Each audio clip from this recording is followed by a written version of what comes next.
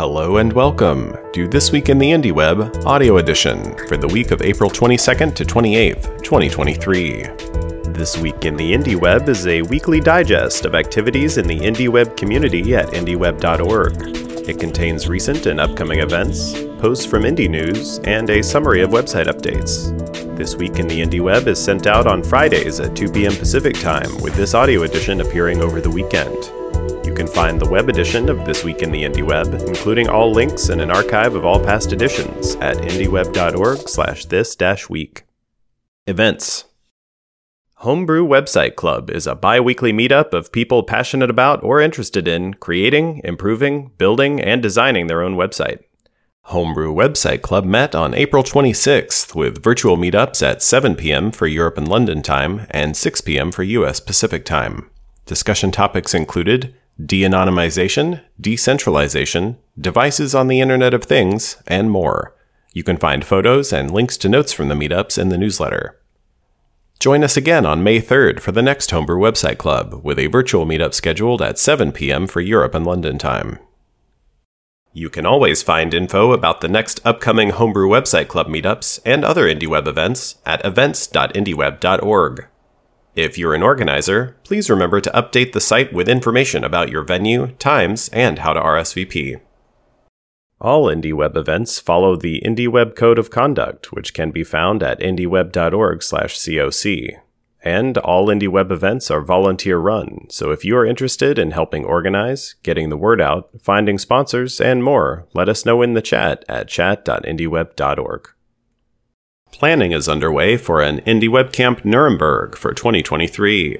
Tentatively scheduled for October 28th and 29th, it will be adjacent to the Border None Conference, which is celebrating its 10-year anniversary. Podcasts.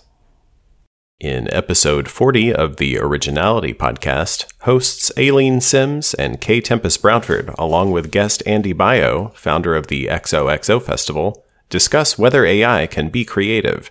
They cover many aspects of large language and generative image models, including some of the datasets of public websites like Common Crawl that were used without permission to train them.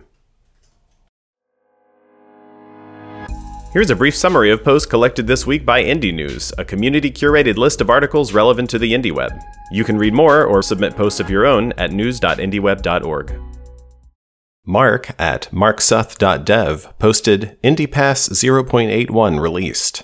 In it, he announces a return to development on IndiePass, a social reader for Android and soon iOS, powered by IndieWeb building blocks Microsub and Micropub.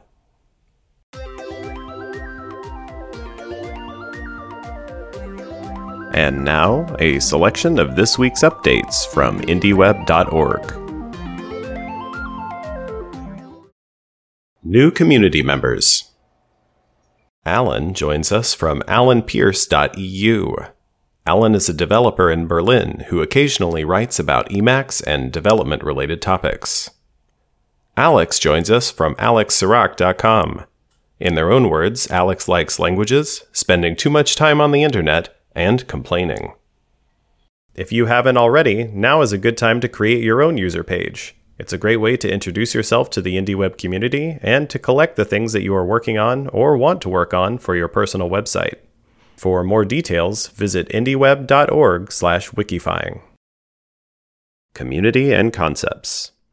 While they may be managed by a community, venue entries on silos like Yelp, Google Maps, and Foursquare are ultimately controlled by the corporations that own them.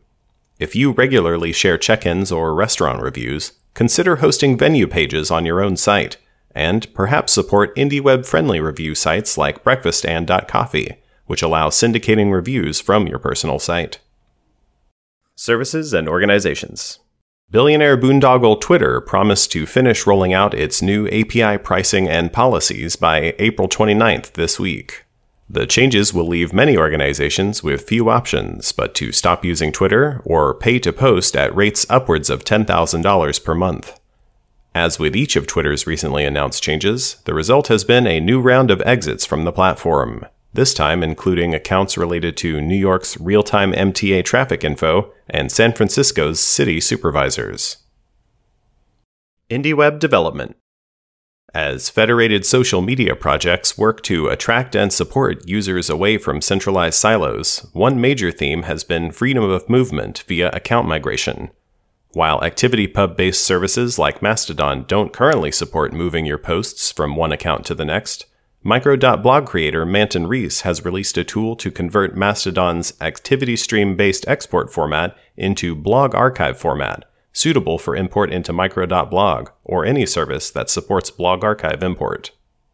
Whatever your programming language of choice, when you choose to rely on third-party software libraries, it's important to stay aware that you're signing up for regular and unpredictable admin tax as those libraries change over time. Now is a good time as any to revisit Ryan Barrett's post on software dependencies titled "We're Drowning," available at snarfed.org. As always, you can follow the links in the newsletter to learn more about and add detail to any of these concepts. That's going to do it for this week. Thank you for listening. This English version of This Week in the IndieWeb audio edition was read and produced by Marty McGuire. If you have suggestions for improving this audio edition of the newsletter, please feel free to contact Marty in the IndieWeb chat. This Week in the IndieWeb and the Indie News services are provided by Aaron Parecki. Music for this episode comes from Aaron Parecki's 100 Days of Music project. Find out more at 100.aaronparecki.com. Learn more about the IndieWeb at IndieWeb.org and join the discussion via Slack, IRC, or the web at chat.indieweb.org.